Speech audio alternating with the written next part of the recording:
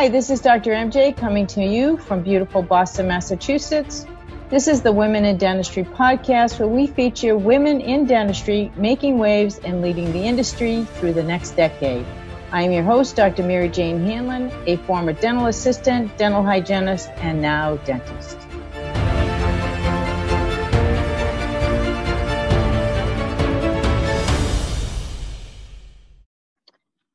I'm very pleased to introduce you today to Ms. Genevieve Poppe. Many dental practices struggle to implement the necessary change to achieve the results they are looking for. Genevieve Poppe has a unique understanding of what it takes to help dentists achieve their practice vision. Her experience as an owner and manager of a 7-practice affiliate group refined Genevieve's processes and approach to practice growth and management. Her ability to develop strong dental teams with excellent patient communication skills keeps her in high demand. From dental assistant to practice owner, Genevieve brings a unique perspective and real-world experience in many aspects of dentistry. Prior to speaking and consulting, Genevieve co-founded an affiliate group where she architected and facilitated numerous practice acquisitions and transitions. From practice startup to transition, Genevieve has the skills and knowledge to implement systems for business and team success. As a speaker and consultant, clients and teams find Genevieve relatable and knowledgeable. Her presentations are engaging and relevant and meaty with immediately applicable content. It is now my pleasure to bring you to my interview with Ms. Genevieve Poppe. Genevieve, it is so awesome to have you here with me today. I am so excited to introduce you to my audience and can't wait to hear about how you got your start in dentistry. Well, I am so happy to be here today and excited to share with the amazing women that I've come to know in dentistry. Awesome. Thank you. So how did you get your start in dentistry and what made you interested in dentistry in the first place?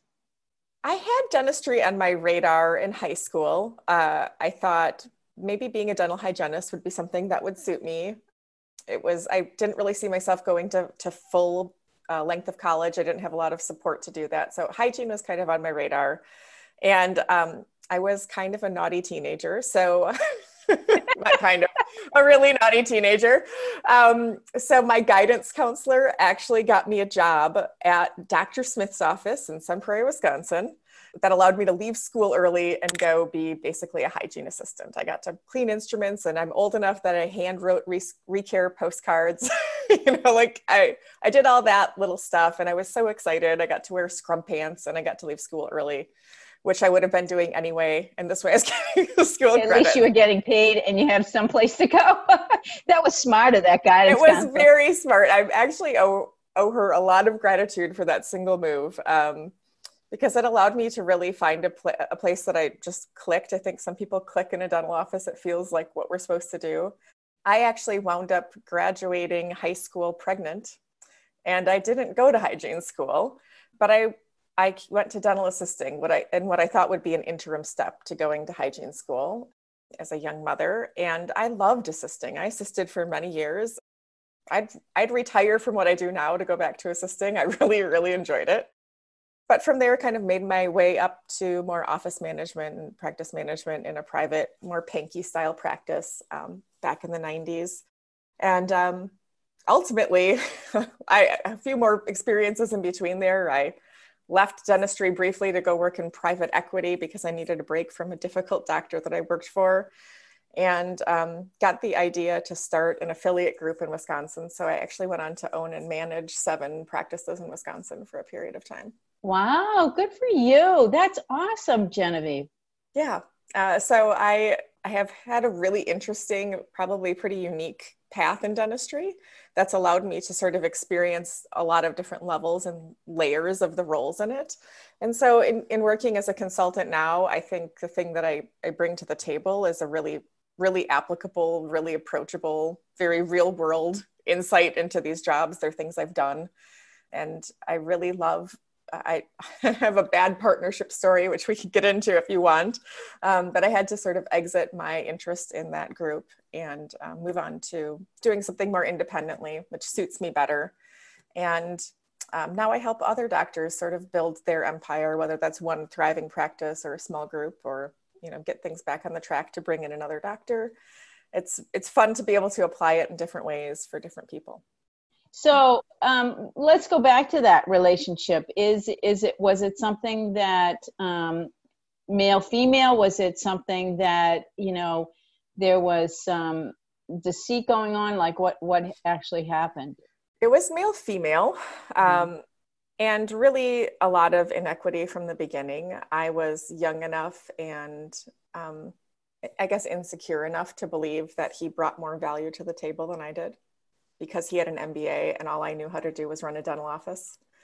However, the entire business we built was based on my knowledge and ability to make dental offices transition and thrive. And my first biggest mistake was undervaluing myself to begin with, right? The next real issue was that it's interesting in a lot of male-female dynamics. A lot of times I find men in dentistry are more conflict averse than women are. Mm-hmm. And so I was actually sort of our operational arm in our partnership, obviously. So I was the one in having tough conversations about progress and issues and obstacles in the offices with doctors who I was their boss as a relatively young woman, right? And the relationship came to be where the doctors could actually circumvent me, go to my partner, and he would undermine me. Ugh. I think initially, not very intentionally. I think that happens a lot of times where people can get off track. A person goes to them, they want to say a thing that appeases a person. I don't think it started maliciously, but it did become very toxic. And so I was always held accountable to the results of the practices, but completely undermined along the way in my ability to be respected within them. And it just became, unfixable over time. You said something extremely important, and I really want to go back to it because I think it's a critical issue for women everywhere. It doesn't matter what profession we're in, is undervaluing ourselves and not really understanding what our worth is. I think that it doesn't matter how much education we have, but what's fair is fair.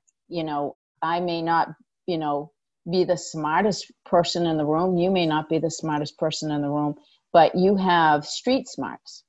And what you've learned in that street smart sense is extremely valuable, because been there, done that. You know what it takes to be successful and what it takes to have a successful, thriving practice. So that's too bad, but I think it's important that women really understand that some of these interactions are necessary for our own personal growth. I think I had a doctor, when I told him this story, told me, all educations come at a cost. Yeah. And that one was big for me. And, this is not just me you would think I could look at this as a person who's gone from teenage mom dental assistant to owning dental practices and feel like I was worth something. But I still, going into that, felt like I was, at the end of the day, just a dental assistant. And, I try to share that now when I work with teams, not just when I work with ownership and doctors, but there's no such thing as just a dental assistant. There's no such thing as just a receptionist. We say that's about ourselves all the time. And unfortunately, we hear it. We do. I had young male doctors that worked for me in moments of pushback, or where they were being sort of held accountable to their own performance as, future partners in this practice, actually look at me and tell me that I'm just a dental assistant. I literally signed their paycheck. And their egos would have to protect them in a way that they could find some footing to put me in my place. And I think, and actually I actually had a female dentist say that to me. So, we all have fragile egos. People struggle to receive feedback sometimes, but there's a lot of pecking order in dentistry where we need to feel elevated to other people. Even within dental assistants, one has to be the better one. At the front, somebody has to be superior. It's strange how prevalent it is within our practices. So like everything in our life kind of reinforces the idea that we're just something.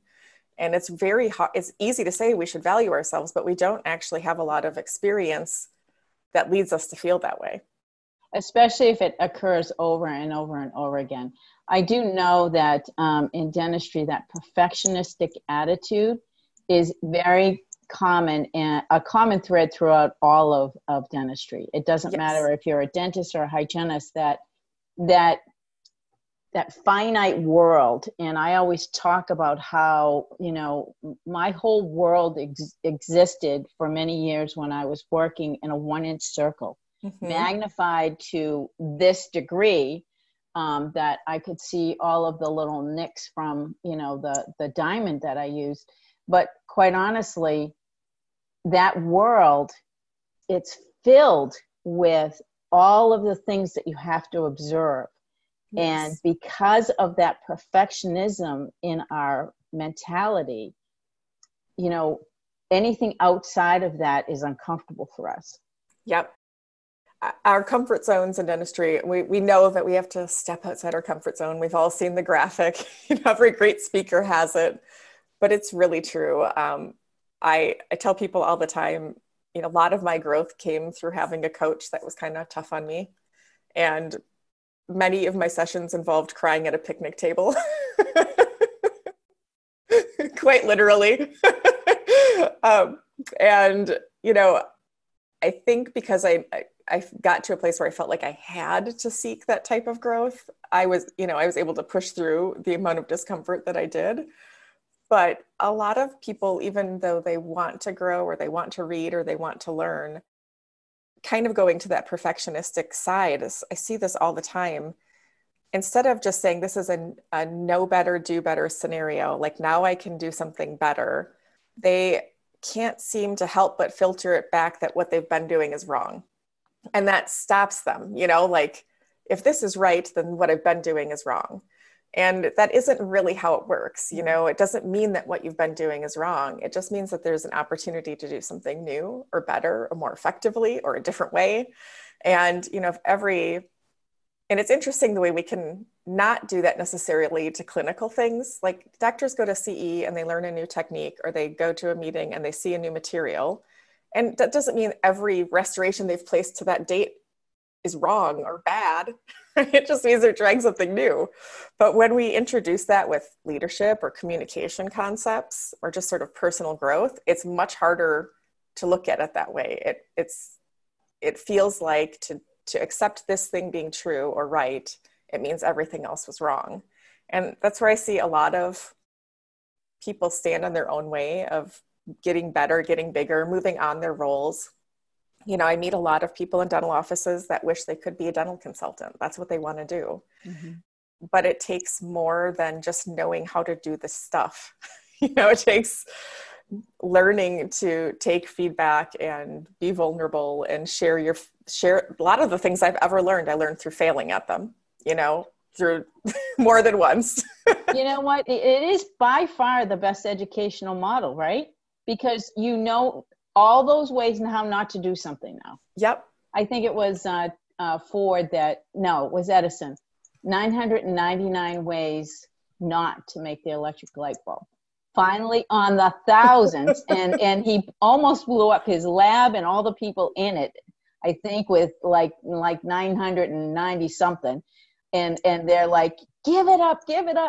And he said, nope, it's just been 999 ways not to do it. And on the 1000th attempt, he figured it out. And look how much it's changed our world, because he didn't give up and he didn't quit, even though he was failing over and over and over again.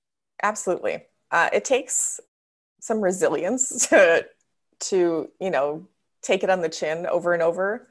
And I think at least in my career, to get, sort of above being an office manager, which sort of used to be the tops you could be in dentistry if you weren't a dentist or it took me a lot of hard stuff. I mean, I've taken it on the chin. I've had massive failings in relationships that were painful, a massive failing in a business partnership. They were hard. They really hard. When I had to step away and sort of break up with my former partner, it was devastating. I mean, I probably took me a year to really bounce back. Yeah. It's got to be devastating because it's kind of like now where, throughout all of COVID, you know, pre-COVID, right? We all knew what we were doing and what we'd be doing for Thanksgiving and what we'd be doing for Christmas, and we'd have our trips planned for next year, and all of those things that we just take for granted. Everything is up in the air, and you can't plan for anything. And I think that is one of the hardest things that we have had to learn through most of this. There's a lot of silver linings, I think, from what we've been through, but particularly difficult is not being able to plan ahead, not being able to have surety and control over what's ahead. We can't plan anything because we don't know the impact of the next surge. Yep. It feels like we're just waiting for the bottom to drop out, which is not is not a fun feeling. For me, honestly, coming out of it, what I really had was a crisis of confidence. If you've ever worked in a working relationship with undermining, it is really damaging in a long-term situation, because I really came to feel over the course of a few years like I was not effective at anything. Like I thought I really knew what I was doing here. I don't even feel effective at a single thing. And I had people that I worked really hard for and put a lot on the line personally to create positions for, lose respect for me. And really, when I came out of that position, even though it's pretty uniquely positioned me in the realm of dentistry, that I know some things, I honestly struggled with whether or not I could take on a part-time phone coaching job, because I didn't think I was even good enough to teach an office manager how to answer the phone. Like I was that destroyed. And I'm actually really good at teaching people how to answer. I have no doubt that is true. I'm actually quite great at it, but it took me like baby steps to get back to remembering the ways that I can help people and what I do know. And so, like something that I really watch for in team dynamics, or if I'm helping build organizations, big or small, is situations where people can unintentionally undermine each other, or the toxicity of that sort of scapegoating, undermining behavior. Because most people that I see doing it are not malicious in their efforts, but they don't understand the impact and the damage that they cause. One, their whole organization will never get traction. They'll never get anything done because the person being charged with making sure it gets done is no authority or no respect from the people that you're undermining them to. But also, it's a really defeating loop to be in, if you've ever been in that as a manager role. So I have, and one of the things that I have also had to deal with is a narcissistic type personality, where almost like a caged animal, when you feel threatened, you're going to attack. And that behavior is really, really uncomfortable and extremely damaging to teams, to everyone that you're working with. And when the obvious blame gets put on your head, obviously it's kind of like, wait a minute, this is not, hold on, this is not, it has nothing to do with me. So yeah, it's really a challenge. And I am so happy that you've been able to come out on the other side. What did you learn most about gaining your confidence back in that journey? Because that to me is fascinating. And, as I've explained to you, one of the reasons why the podcast was started is to share, confidence building steps for young women and how to, even though they don't know how to do something, to just put their first foot forward and just do something. One step every day will get you there. I think that is part of it, is the willingness to fail again, potentially. It's like the bravery to realize that, this didn't work and I have to try again, and knowing that the 1,000th time it'll work, right? So it takes a little bit of, courage or resilience. In a weird way, I was sort of born into a life that built resilience in me as a young child. So I think I have some of that, like grit, that maybe isn't always common in like younger dentists that I see today, which is not saying all of them, but a lot of them, just not that much. I'm getting older, quite a bit younger than me. You know, we're just raised in a very different way, where they were intentionally spared failures, where they don't actually come into their careers having ever really been knocked down. Mm-hmm. And so I think it feels harder to them to take those steps. You know, it feels like a bigger failure because, you know, I've actually interviewed people. A question I ask in an interview at all different levels is, tell me about a time you really screwed something up, your biggest mistake ever. Like, what happened and what did you do? And I actually am starting to interview people in a generation where they're like, can't really think of a thing. And I don't know. I mean, it's obvious, like, they didn't not screw something up. It's happened. I just think that a lot of younger people were raised that, like, we minimized those things, and you know, we made them feel better about it. And they weren't ever made to feel like they screwed something up. And so in a way, I mean, it's like, you almost need to get it out of the way. Like, you need to know going in, like, you're going to screw it up a lot of times. You will lose good people that you loved and cared about because you did something the wrong way. You will lose relationships because you messed it up. You will lose patients because you messed it up. You will lose teeth because you messed it up. You know, like, it's going to happen. And it's really part of the career in dentistry. Like, it's really part of just having a career in general. But, you know, I think the other thing that I really discovered in my own confidence in that rebuild was that a lot of my confidence early came, I want to say this, from a place of almost righteousness, right? Like, I relied a lot on the fact that I was right, which I was.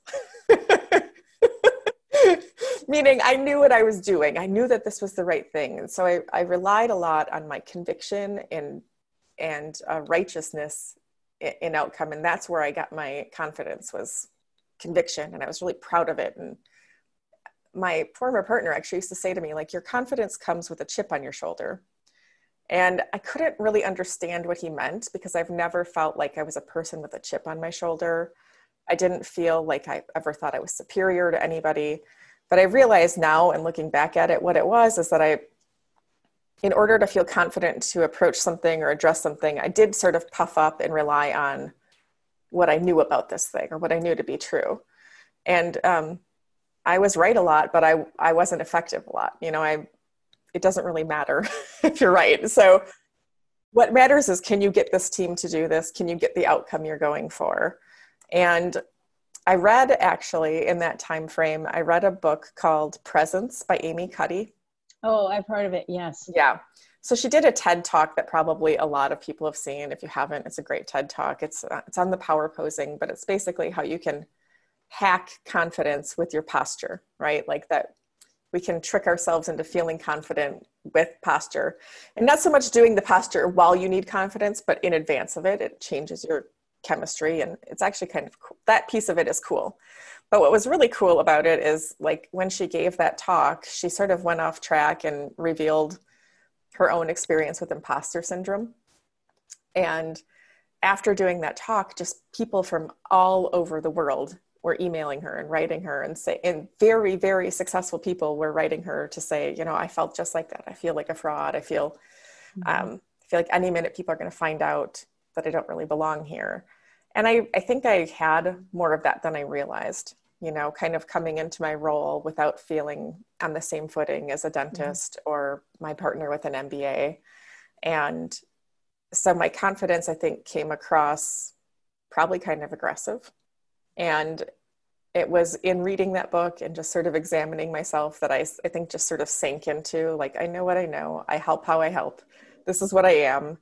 I have evidence to show me that I'm, you know, successful at it, and I don't need to be perfect at it.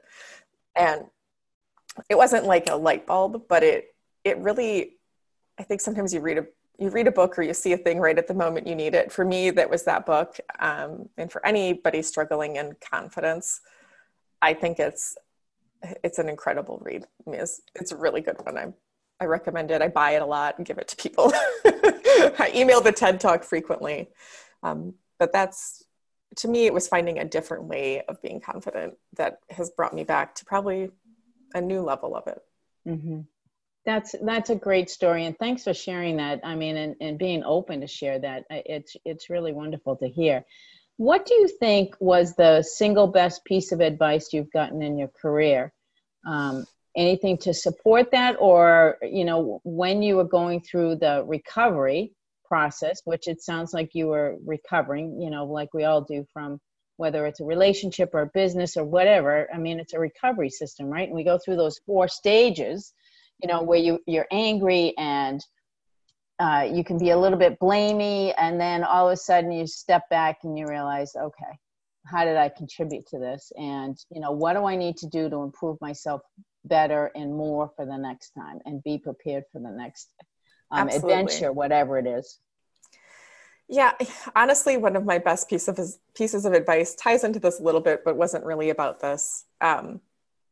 Kind of going back to the way that I used to manage or communicate my confidence, which at that point was not necessarily a positive thing. I was a very frustrated manager. Things felt so obvious to me. I felt like I explained this. I didn't have a lot of patience in the way I communicated with team members, and which is weird because I have it in endless amounts for patients, right? Like what I can give to a patient it's ridiculous. But for my team, I just didn't share it. I was like a once, twice, if I have to tell you, that's it. And it's not an effective way to manage. And it left me not in my best place as a leader. And so in one of my crying picnic table sessions, my coach told me, you are going to have to learn to have more comfort in a better relationship with repetition, or you're going to fail. And she said it pretty harshly, actually, but she was right. And the first thing I said to her was like, you don't understand. I say it all the time.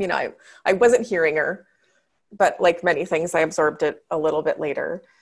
And I had to actually figure out how I would do that. Like I didn't know how I would go into being repetitive and like repeating the same things that seemed silly to me and seemed obvious to me and seemed frustrating to me without that coming through.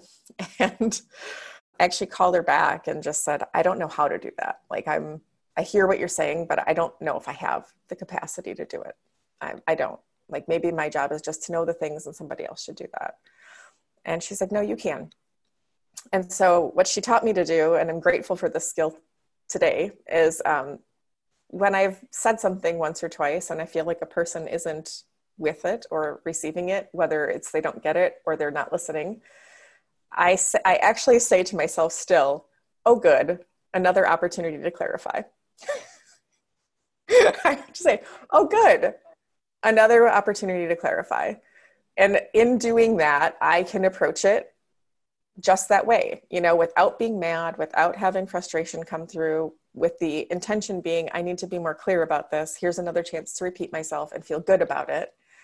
And it's simple, like sometimes just our own ability to reframe something that we have to do a lot to get the outcome we want. That was pivotal for me to be able to do that in terms of my effectiveness with people. And has that changed everything about the way you interact with the teams? I honestly would say it does. Yeah, it sounds like it does.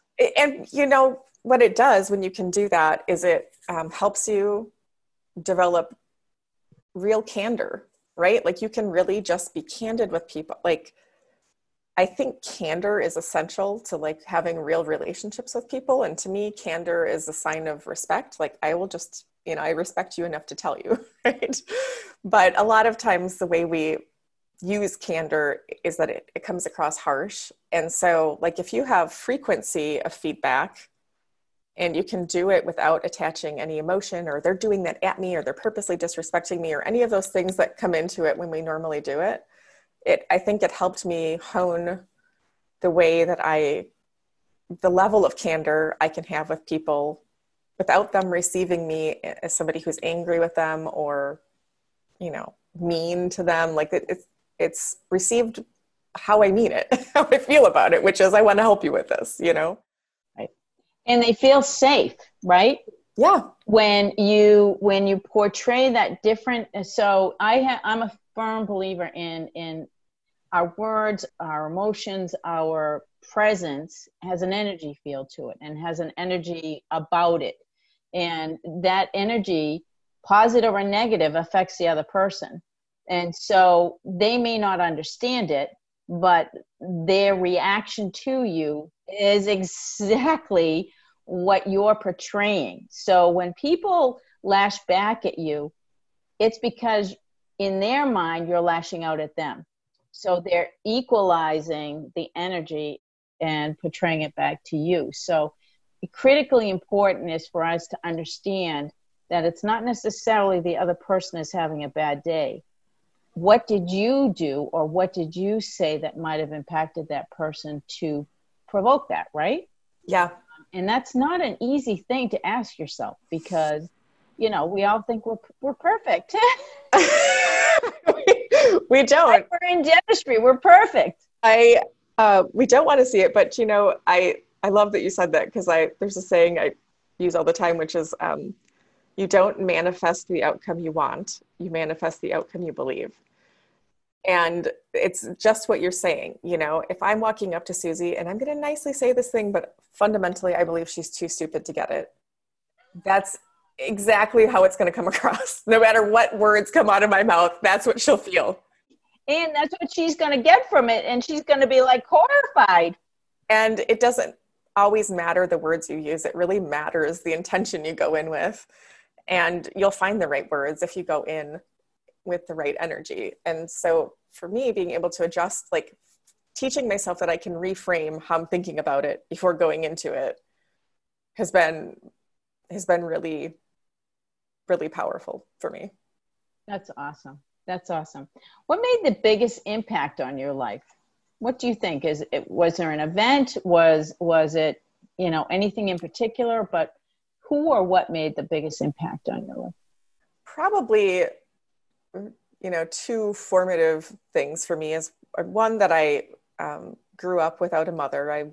My dad actually won custody of me as a young child, me and my sister, due to some not great circumstances for me. So I was sort of thrust into like a female head of household type of role when I was 5, so not fully, but largely. I was like the female caretaker, head of household of a pretty dysfunctional family early. And I think that's, while sad at the time and hard for a lot of years, it is what I talk about when I say I can access the grit or the ability to know that like I can take it on the chin. I might, cry for a day, but I can get back up and do it. And then I think the second would be, being a young mother. While in a lot of ways I was prepared for that because I had basically always been a mother to my little sister and the second little sister along the way. I was just very, I would say, hell-bent on not being some sad teen mom story. I didn't want that to be my life or for my son, and I grew up without a lot and I just didn't want him to be that kid. I didn't want him to be the kid who, not that I expected he would have the best of everything, but I didn't want him to be like literally the only child in the 80s who didn't have a Cabbage Patch doll, I wanted him to have some things that his friends had. And so it just put me, I think, set off my work ethic, which I probably just always had, but gave me a real reason to kind of get out and do something. We needed a why, don't we? I mean, I think we all do so much better when we have a why. Yeah. And so he's my why and still is. And how old is he now? He just turned 23. Wow, that's amazing. Yeah, he's pretty awesome. I bet he is. So when you reflect back, I mean, that obviously tough upbringing, tough childhood, your confidence, because I can tell that you're a confident woman, obviously was shaken a couple of times in your career, but So how do you feel like you gained that? And is there something that you can share with the young women out there that might be going through something similar on what they can do to help gain their confidence? It's such a hard thing. I actually have this conversation because, it's not something you can gift somebody or like necessarily help somebody to. The best advice I could say is that you would be amazed at what you can do if you try. If you just leap, like if you just do the crazy thing, if you just try. And for some people that's small. Like, I have a son that my son hates to like make a phone call, like he's that era. So for some people it's like taking the step to do that one thing you're scared of and realize that you didn't die. Like I think sometimes just the first thing is like pick the smallest thing you're scared of and just do it. I say that, but I'm not preaching. The other day I literally had to spend like 7 minutes talking myself into being brave enough to kill a spider with a flip-flop. So I'm not I know that it's hard to do things that we're afraid of, but then I did it. I finally was just like, 1, 2, 3. And I ran, charged the wall and killed the spider. But, so I reframed spiders. I'll share this with you because maybe this will help you. I reframed spiders. And in my mind, now every time I see a spider, I say, oh, good. They're going to get rid of the ticks and the mosquitoes and all those little bugs that I don't want. Okay, you stay over here, I'll stay over here, but you take care of all those other little things. So I just reframed it in my mind, and when I see them, I don't freak out. I sometimes will gently put the bigger ones in a little Kleenex and put them back outside because I don't want to see them anymore.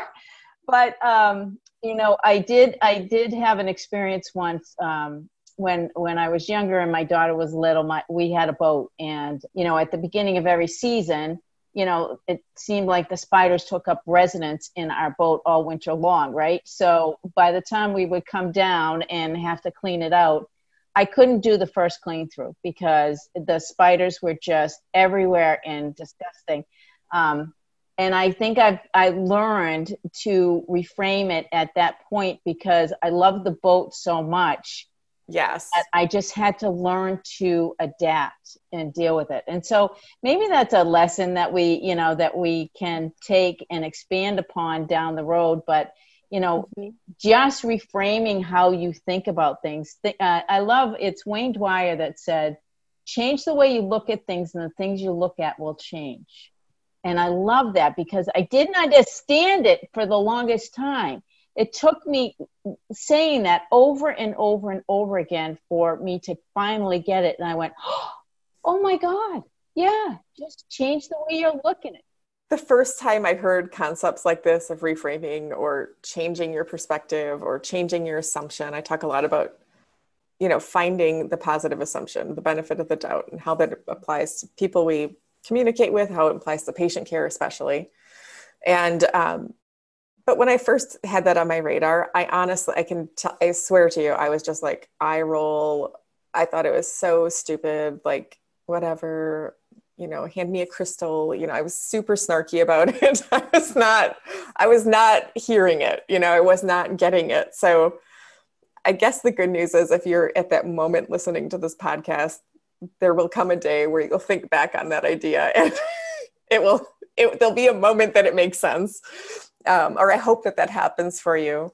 But you can actually cheat it. Like you can actually just say, you know what, maybe this sounds stupid to me, but I'm going to give it a whirl anyway. And you can cheat it. You can fake it to make it a little bit in that regard, So like, even when I have team members who are struggling to provide repetition to a new treatment coordinator or a new young dental assistant, and I tell them my trick of saying, oh, good, another opportunity to clarify. All the time I get people like, whatever, they think it's silly. But I'm like, promise me you'll try it for a week. Just give it a whirl. Just take a leap of faith. You don't have to believe me, but just try it. And the thing is, it doesn't take very many tries at it to realize that it did work.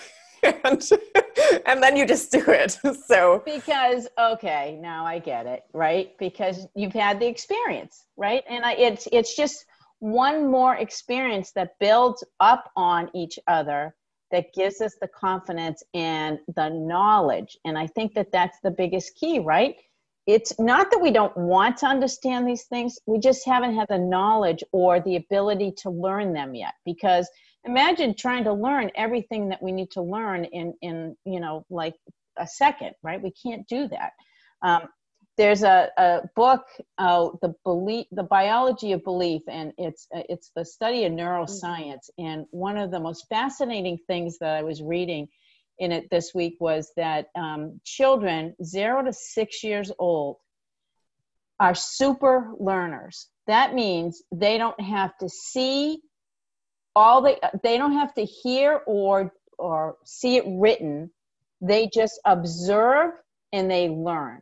And it's with everything. That's why they can learn, 6 languages at once and be able to distinguish all 6 of them. But by the time we're 8, we stop with the super learning. So that stops, and we have the inability to learn that many languages at that short amount of time because we don't have the ability to track it all, because we are using our senses for other things. So it's critically important in those first 6 years to make sure that they are observing great things. When I heard you speaking of your past, I can see where, some of the things maybe that you struggled through were because of your upbringing, and maybe the things that you repeatedly heard that were subconscious to you. Same thing, I can share the same thing with my own family, and not that it was 100% dysfunctional, but my dad was a perfectionist, and he had an unbelievable work ethic. But when I would bring home an A, he'd always say, "Well, how come you can't do that all the time?" Okay, seriously, I got an A, Dad. Can't you just be happy about the one A? But it was always like I was struggling constantly to prove that I could, be that daughter that got good grades, right? And it was hard for me. It did not come easy for me. I did not have confidence. I did not have a lot of self-worth. And I struggled for many, many years. Yeah, we all carry, we all carry stuff that impacts our ability to pick something up or apply something as it's intended. And so, that's where that finding ease and like peace and repetition and finding different ways to try things with people and not taking them not doing it or them not getting it personally is so important. I was just talking to an office manager this week, when I just came home from, and she's struggling with a team member. And I just said, well, you have to repeat it with her. We've talked about this, she's like, well, I told her. I'm like, how many times have you told her? Well, it really is once that she told her, and I just said, you have to pick 2 things and be repetitive with those. And she's like, she's going to test me. She's going to, she's prepping herself up that this is going to be a problem. And I said, so maybe she won't work out, but you'll get to practice your repetition, right? Like that's the bonus. But the other thing is that like her not doing it isn't to test you. Her pushing back is maybe the way you're, like you said, is maybe the way you're presenting it, or it's maybe her own inability to manage change or feel insecure for a moment. Like all the things that come back at us, very few of them have much to do with us. So it's so true. It's so true. When you can really get at ease with that, it's like, it makes this side of this big part of, owning and running an office, which is managing a team or leading a team, which feels so hard. Mm-hmm. It makes it feel so much less stressful and so much less taxing when you can, just be easy with that feedback and normalize it for a team that we talk about things, Well, here's a good one for you. What you resist persists. And I have found that when there's resistance to anything, whether it is a concept, whether it is physical resistance, whether you just don't plain want to do something, right? Like get out of bed in the morning. Oh my gosh, the after effects of persisting in resisting something has worse impact on you personally and emotionally than it does if you just got up and did it and So took true. care of it, or Eat the frog, right? exactly. So, I find that I remind myself of that all the time. Okay, what are you resisting? Because obviously this is coming back to haunt you again, MJ. Okay, take a deep breath. Just go with the flow and see if we can get through this. It's like all the self-talk. It's so funny. All right. So who in dentistry inspires you? And somebody outside of dentistry. I mean, is there somebody in your life that inspires you to do what you do and become good at it? I think I've had a lot of inspirations along the way. There are people, sometimes you feel like you're crazy when you're talking about things, or you're thinking about things with what seems like a different way. And then you hear somebody else sort of saying the same thing and it feels like, so I have that in little glimmers of moments. My own dentist friend,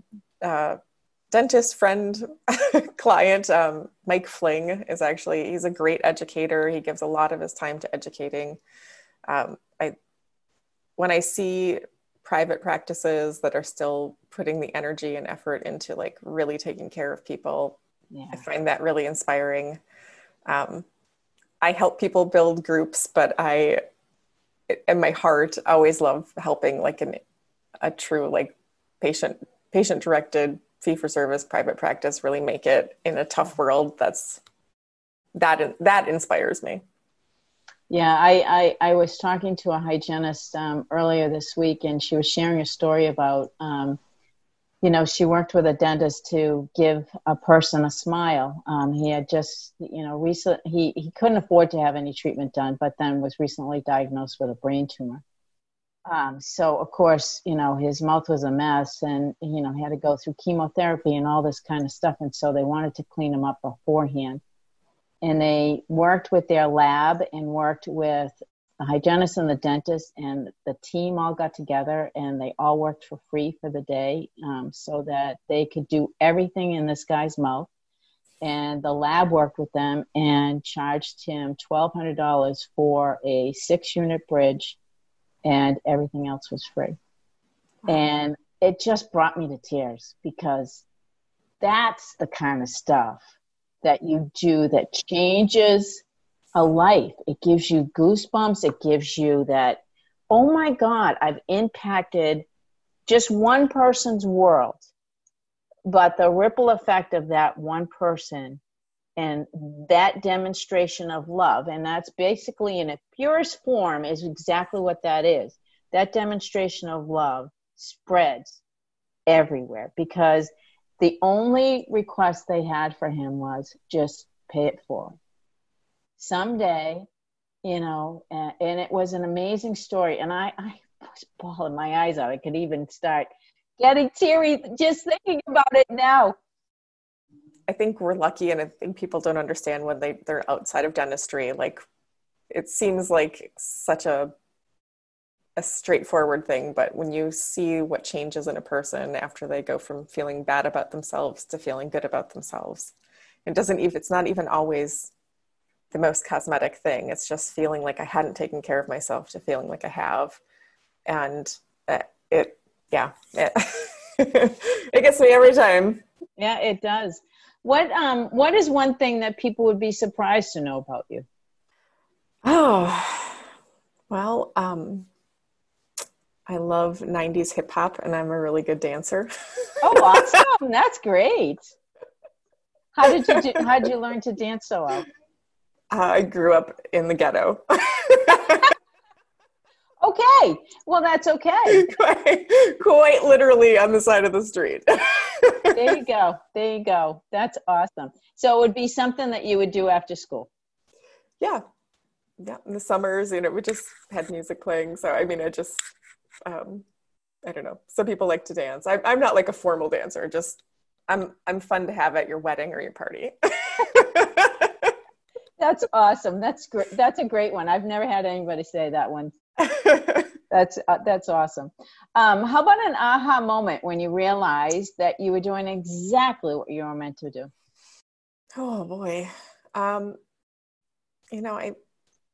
I feel like I have little ahas. I think even myself, I sometimes feel like there are things that I try as a consultant that I can't make the impact I want to on. And I have moments that I wonder, like, what else should I be doing? But then I have clients that call me and thank me for things that I thought seemed very small, you know, nuggets that I gave or something I said in passing or a little thing that I just didn't strike me as like really hard or really significant in the moment, but it meant something to them. And then I feel good that, I was in their path to help them see that thing or understand this thing differently or feel good about their practice and whatever that was, it doesn't matter, but oh my gosh, how wonderful that first of all, someone took the time to call you and let you know. I think that is one of the greatest gifts that we can give people is just to call them and say, oh my gosh, you had no idea that you did this, but you had a huge impact on my life. Mm-hmm. Yeah, but those are my favorites, those little ones. Absolutely. Now, what's your favorite way to manage stress? Because we all know that dentistry is not. In regular times or during COVID? Admittedly, COVID, it's been a lot of skinny pop and rosé, but generally, I find that I need to make time. I travel a lot, so I need to make time to actually just allow myself to not do anything, to not have a sense of obligation. Like I can have a weekend where nothing's scheduled, where I don't have to do something. That helps me a lot to just know that I don't have something on my plate for a period of time. It's how my brain kind of relaxes. And what do you do with your time? Is there something that is your favorite thing to do? Hiking or anything, gardening, whatever? Some days it is forensic files on the couch. Sometimes I'm just tired. I just need to rest and not feel guilty about it. But I also really like Pilates. I've come to really enjoy Pilates over the last couple of years. And that's kind of what I will do to kind of get physical or get out of the house and go be around predominantly other women and, focus on something other than myself, just the motions. And that is my way to exercise and clear my mind at once. Good for you. Good for you. Do you have a personal motto or a quote that you live by? I think probably kind of what I said earlier, which is you manifest what you believe, so when I find myself in a place where maybe things are not really rolling for me, or I'm in a funk, or I'm negative or sad, I have to take a look at myself and say, how am I attracting this? And a lot of times it's some negative thought or belief I'm carrying about myself or about my situation or about what's right or wrong, or, it usually comes down to where my focus is or has been. Yeah. Yeah. They talk a lot about that in that book, Biology of Belief I was telling you about. I wrote that down. I'm going to read that. I love it. It's a fascinating book. And the whole thing about neurobiology and neuroscience is really starting to nag at me and pull at me. I can't get enough of it because, we actually have the ability to change our whole body right down to the cellular level in the DNA based on experiences and based on the impact that emotions can have on us. So, I think that is something that fascinates me, that, I didn't realize that, our bodies were so resilient like that. And it's not been something that's ever crossed my mind. I'm intrigued. It's a for sure read for me. Absolutely. Absolutely. I think that once you read one book, it's going to have that domino effect, and it'll be many more afterwards. And I can share a bunch of them with you. Okay. I'll get your list. I think I probably have. That's one thing that I really have. If I could own a library, those big mansions with the whole library and the moving ladders and all, oh my gosh, if I ever had, that would be one of the first thing I would put in a mansion is That's awesome. You'd be like Beauty and the Beast moment, Yeah, right? Exactly. I don't know if you have ever been to the Biltmore in North Carolina, in Asheville. Oh my gosh. My sister and I just happened to go there on a trip this summer on the way back from San Antonio, Texas, where she lives. And we stopped by, and because I had always wanted to go, she had always wanted to go. And both of us are kind of into Downton Abbey. And so we stopped in, and I could not believe the size of this home. It was bigger than castles in Europe. I mean, it was humongous. I've never seen anything like it. But the one thing that I loved about the story about the people was that they provided, he and his wife provided all the education for anyone that wanted it in the entire town for free. So if you wanted to learn how to be a craftsman, if you wanted to learn how to sew clothes, if you wanted to learn how to do anything, he brought in craftsmen and taught the village how to be self-sufficient and to build and grow and expand. And they built this whole infrastructure in this area just because this one man gave what he had to everybody near him. That's amazing.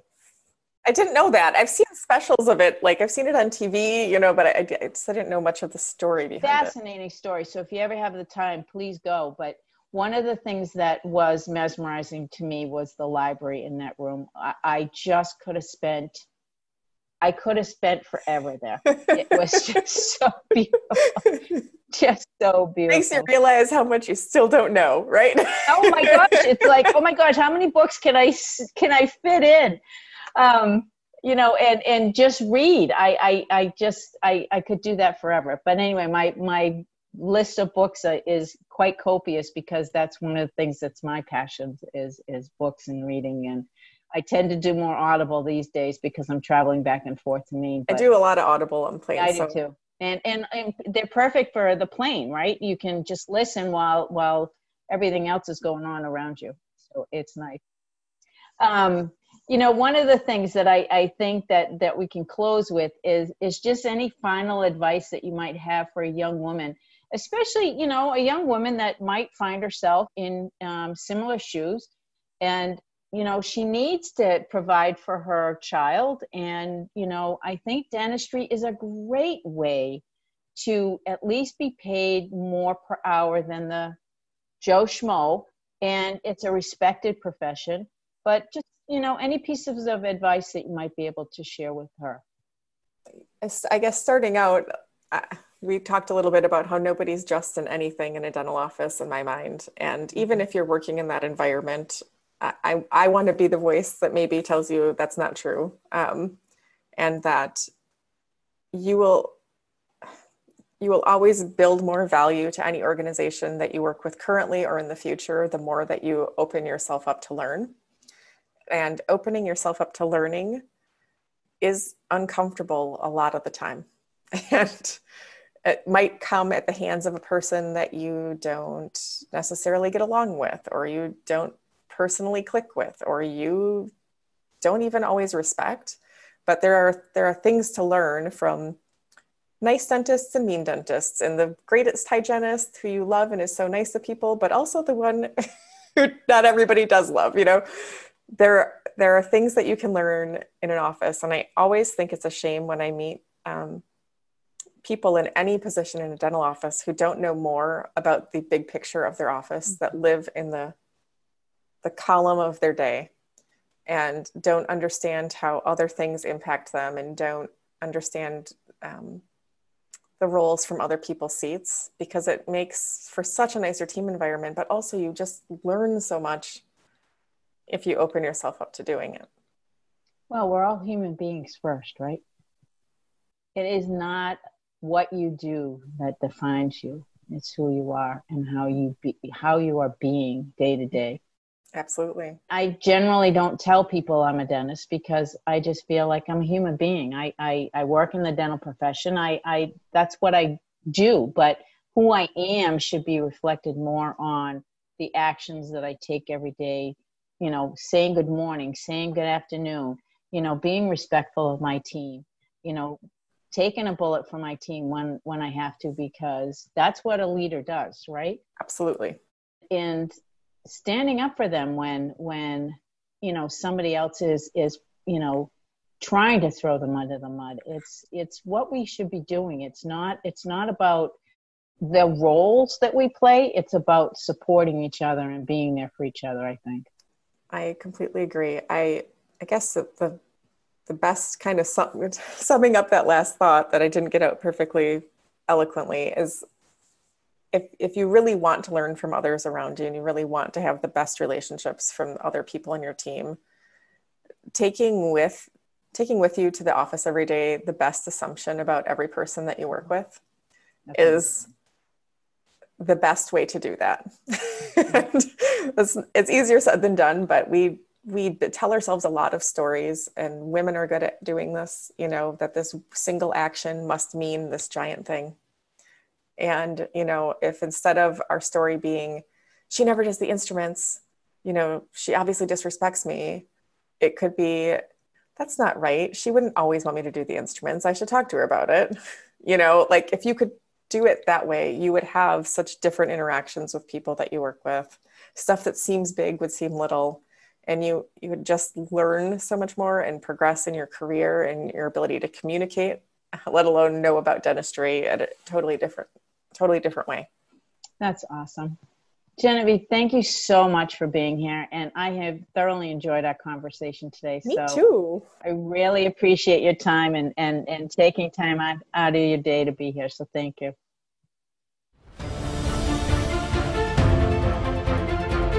Thank you so much for listening to the Women in Dentistry podcast with Dr. MJ Hanlon. If you like our show and want to know more about us, check out our website, thewomenindentistry.com, or please leave us a review on iTunes. Join us for our next episode as we bring you another amazing woman leading the way for the next generation.